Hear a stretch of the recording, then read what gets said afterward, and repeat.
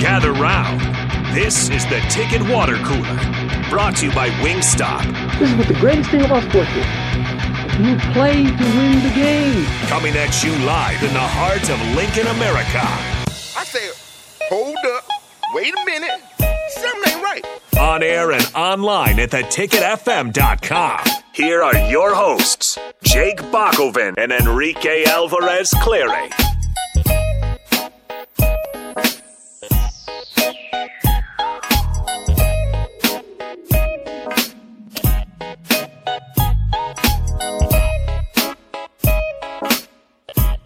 Happy Thursday afternoon to everybody out there, everybody who is celebrating a great day in Husker Nation because Husker Volleyball has a chance to continue themselves, move on to the tournament, try to get to Omaha. They're in a battle right now. We'll update you on that in a second.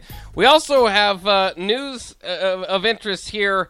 Nebraska is going to host a transfer quarterback, not only a transfer quarterback, but a 3-year starter at Georgia Tech. So that's kind of very interesting. Jeff Sims is his name. He goes 6'4", 220. He'd have 2 years to play 23 career starts, played in the first or started the first 7 games for Georgia Tech this year, missed the final 5 games due to a sprained foot. So we'll break into that. Very interesting. What does it mean for Nebraska? What does it mean for Casey Thompson? Because that doesn't sound like a backup type of role that Jeff Sims would be looking for. But let's first welcome in Rico and get caught up on what's going on with Husker Volleyball taking on Oregon, the Pac-12 champs, right? Pac-12 runner-up. Runner-up, Stanford is the Pac-12 Oh, that's champs. right. Well, I forget always Stanford is a thing sometimes. Yeah. Nebraska had about a 4-point lead in this fourth set. They're up 2-1. Oregon on a little bit of a run, just served the ball out. So Nebraska is currently down 22-21 in this fourth set. Again, they lead 2-1. If they can figure out a way to win this set, in which both teams are just hitting amazingly. I believe both teams are hitting over 300 in this set. If they can figure out a way to win this, they can avoid a winner-take-all fifth set and get a little extra rest before taking on the winner of Louisville-Baylor, who play 30 minutes after this one. Wow, and that's not going to be any easier if they do move on. But man, what have the first few sets look like? Are they pretty competitive, pretty close, getting into? First set was a little Nebraska defense heavy. It looked like Oregon came out a little sleepy, a little tired, as you would expect. It's 8 a.m. where they're from. Starting a 10 a.m. match. So they came out a little sleepy. Nebraska's defense was on fire early. Second set went to Oregon. Their offense, which is 4th in the country, woke up. They were hitting extremely well. Their freshman, let me find her name again because I forget her name. Their freshman, Mimi Collier, just going on a tear right now. She has 22 kills on 57 swings, only 5 errors. She's hitting almost 300 in the match. Nebraska's defense trying to figure out a way to stop her, but they're holding everybody else on the Oregon roster outside from Nunaviller and Collier are really tearing apart Nebraska's defense. But other than that, Nebraska's doing a really good job on the rest of the Oregon offense, but it seems as if they're going to those two. Oregon now with set point number 1 up 24-22 in this fourth set. Wow, so we will continue to give you updates on that. It's been competitive. Of course, it means a lot for Nebraska. Usually they can turn it on at this time of the year, and the Final Four is in Omaha. And Nebraska, obviously, man, that crowd in Omaha, if Nebraska is able to get there, will be fun. It'll be fun either way, but it'll be red. Oh, yeah. If Nebraska gets there. It'll be crazy if Nebraska can get to Omaha once again. They've been in Omaha multiple times when the Final Four is there. If they can make it again, it'll be wild. They'll have to face more than likely Wisconsin in the Final Four semifinals. But again, they got to get past Oregon first, and then the winner of Louisville-Baylor if they can get past Oregon. Again, Oregon's up 24-22, set point in this fourth set. If they win this, they go to a winner-take-all fifth set. Also, as of note, former Cowboys head coach Jason Garrett has come to the forefront, maybe for the Stanford job. We talk about Stanford volleyball, now transitioning to football. So I think that would certainly be interesting to see Jason Garrett on the college sidelines. Other headlines from today, Jaquez Yant enters the transfer portal. He becomes, I believe, the 11th player to enter the transfer portal, since it's opened up since the end of the season. Of course, IGC also in there, so a total of 12 scholarship players in the transfer portal for Nebraska, as I don't think IGC has found a home yet. So not we'll quite see yet. where that goes. Crazy, just as far as... I didn't expect to see this. Jeff Sims, of course, among many starting quarterbacks entering the transfer portal, and he was the starting quarterback at Georgia Tech. I was talking about this briefly.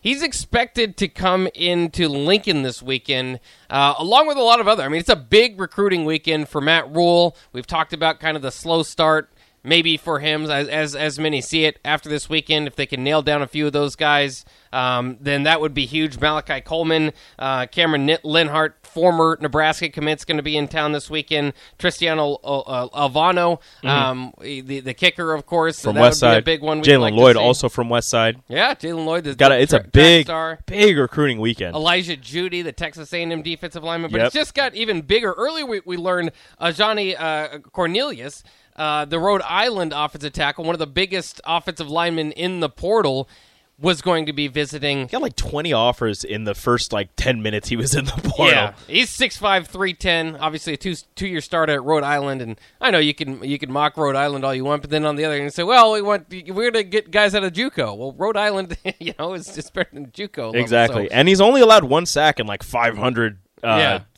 snaps or something along those lines. I don't know the exact, but he's only allowed one sack in a whole bunch of snaps. Yeah. So in impressive stuff, and Nebraska clearly needs offensive linemen.